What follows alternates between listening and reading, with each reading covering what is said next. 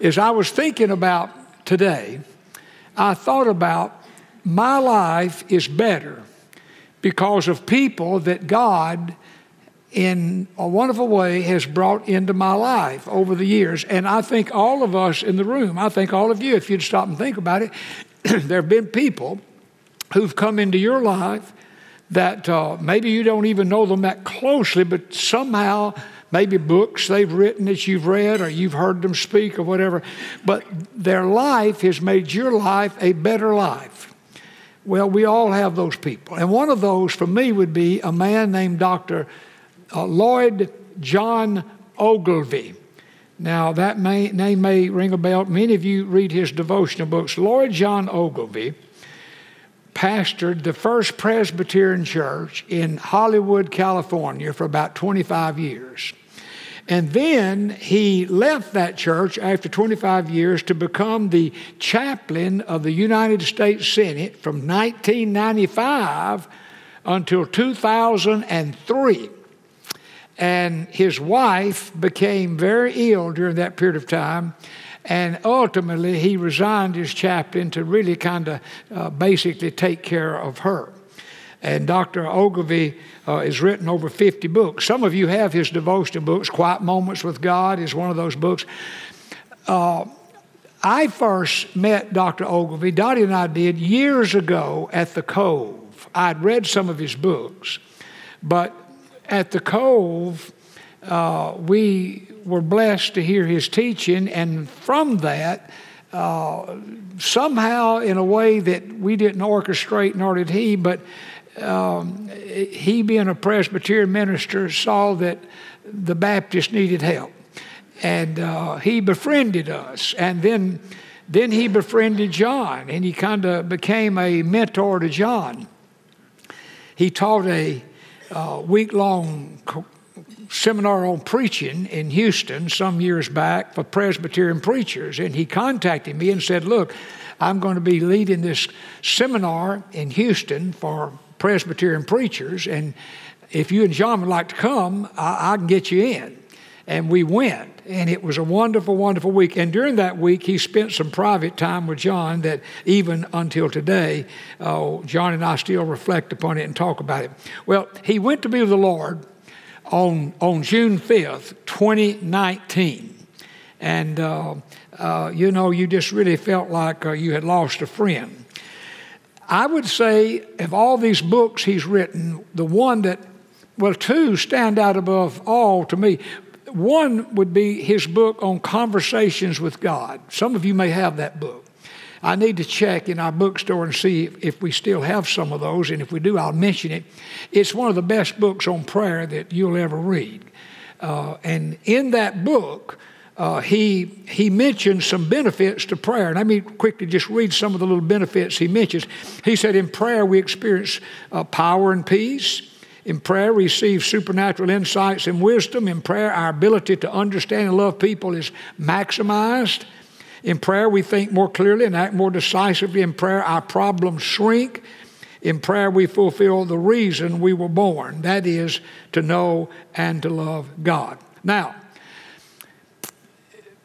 back when he taught that book at the Cove, he mentioned a verse that had impacted his life in an unbelievable way about prayer.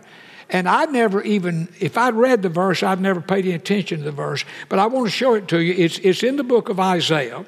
It's on page 662 in the Bible you have. It's in Isaiah chapter 65, verse number 24. And I want you to look at that verse with me. It says, it shall come to pass that before they call, I will answer. Now, God is speaking. And while they are still speaking, I will hear. Dr. Ogilvie went on to share that a friend of his directed him to that verse back in his college days, and how that verse changed his understanding about prayer, because what that verse is saying is that before you and I pray to God, God is already speaking to us. In other words, the reason, sometimes you have this thought, I need to pray.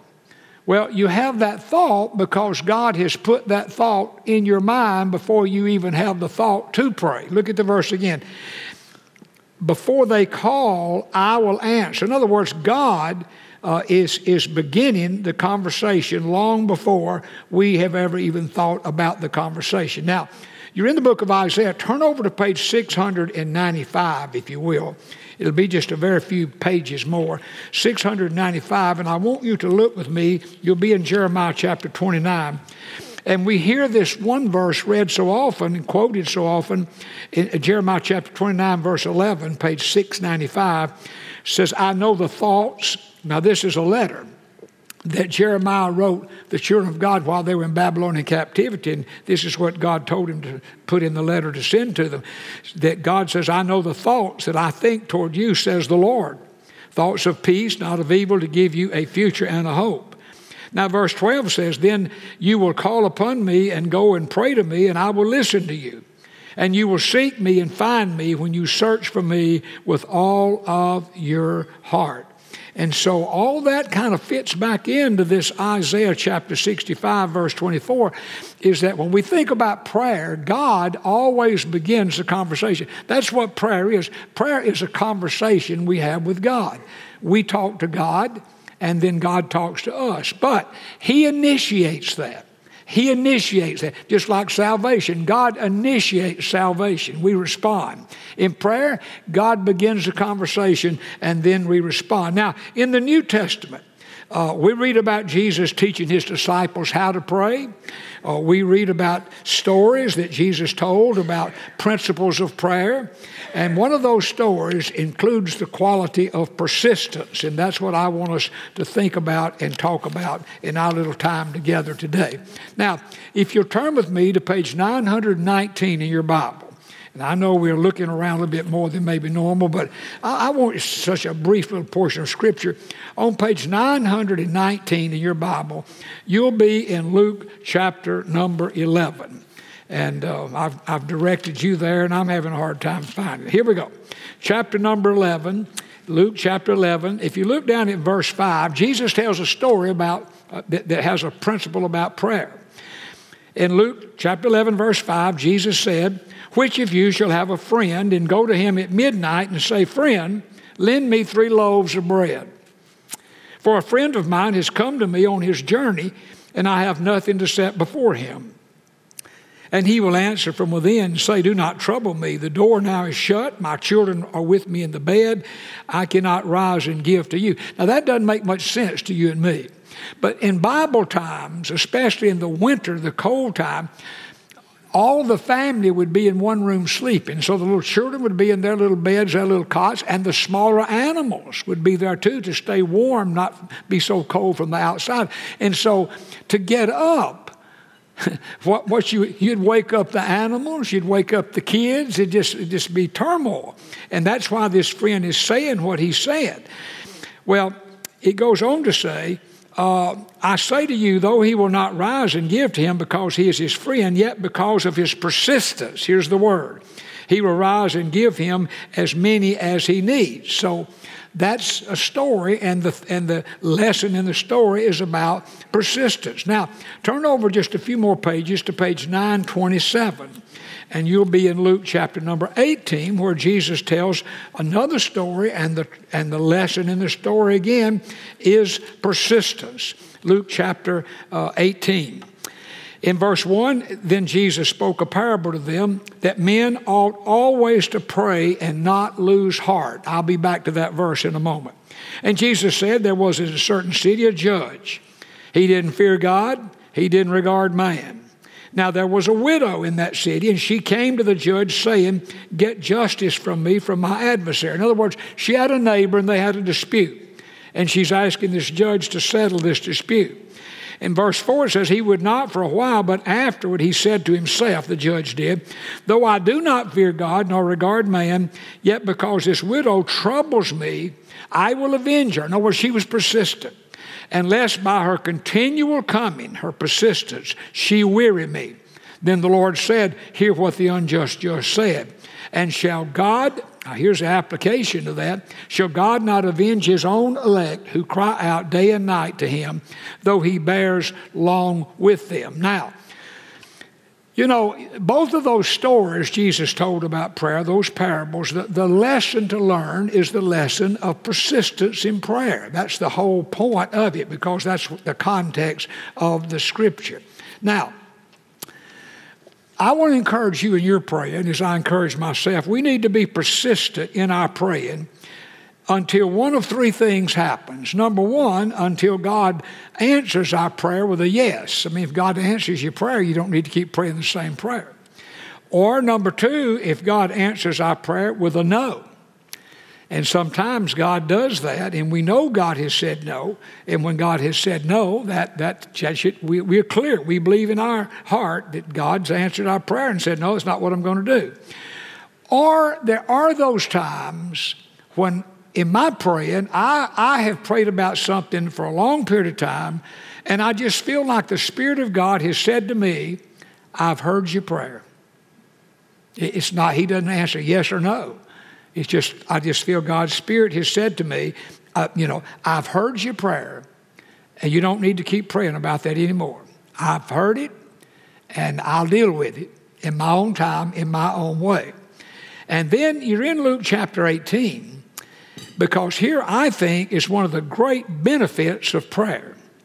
In verse 18, Luke chapter 18, Jesus spoke a parable to them, and here's what He said. Men ought always to pray, now watch this, and not lose heart.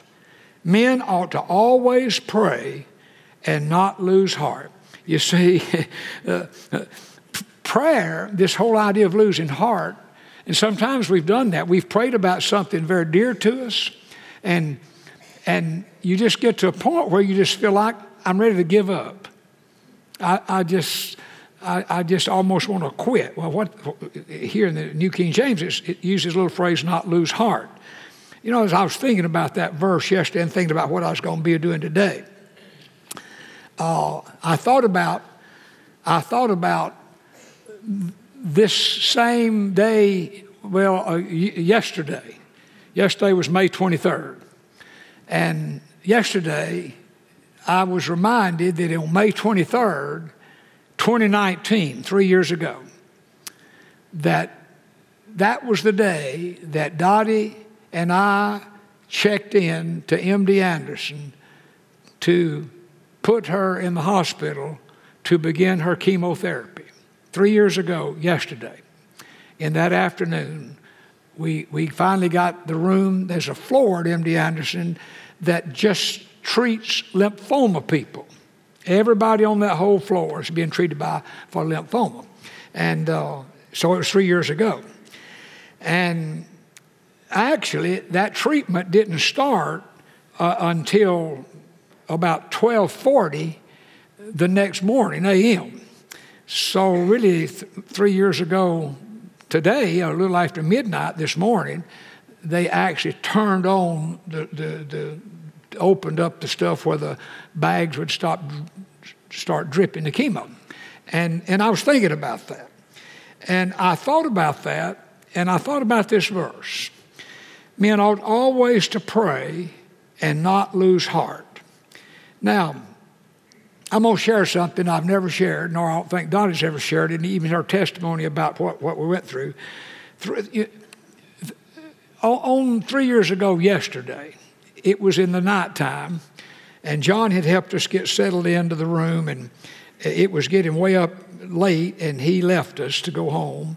And there we were, and, you know, it takes a while to go through what you have to go through to get ready to start actually taking the chemotherapy. And so you have kind of some dead time. And during that dead time, you know, Dottie and I had a real conversation about like where we were and what was about to happen, because we remembered, we talked about what the doctor had said. The doctor had been very clear to us. Number one, we're not sure that she'll be able to stand the chemo. Number two, her heart may not be able to deal with this. Number three, her kidney, the one she's got now working, may not be able to deal with this. And then I'll never forget, the doctor said, it's the only time I saw Dottie rise up with fierce. And she said, on top of that, your age is working against you. Now, Dottie was okay with all that other stuff till they hit the age. But anyway, well, we had a conversation, and we talked about, you know, what we're going to do. We're going to believe in the sovereignty of God. We're going to believe God's in control. And what we're going to do, we're just going to pray and not give up. And we both kind of committed to that. And as I thought about that, I thought about it a lot yesterday, because it was 3 years ago yesterday when all that started. The fact of the matter is, I honestly believe, had it not been for prayer, I don't know what Dottie would have done, but it had not been for prayer, I think I'd have given up. I'd have just kind of lost heart. But and you've had these very same experiences, maybe different things, but there are times in life where it just looks like, you know, I've just kind of lost heart. I just feel like giving up. I just, you know, it's just not going to happen or whatever, these things. But the solution to that is right here in this verse, prayer. Prayer is the solution that keeps us from giving up. Now, here's why I want to share this today. I hope none of you are going through anything right now that would make you want to give up. But in life, we get out here and there are things that happen and we just kind of lose heart. We want to give up. The solution is prayer. And when you think about, I need to pray, you need to remember this. God put that in your mind to think about it. In the flesh, the last thing you and I would ever think about, we need to pray. When we have that thought, the Spirit of God has spoken to our spirit. Before you ever speak, God says, I will already have spoken to you.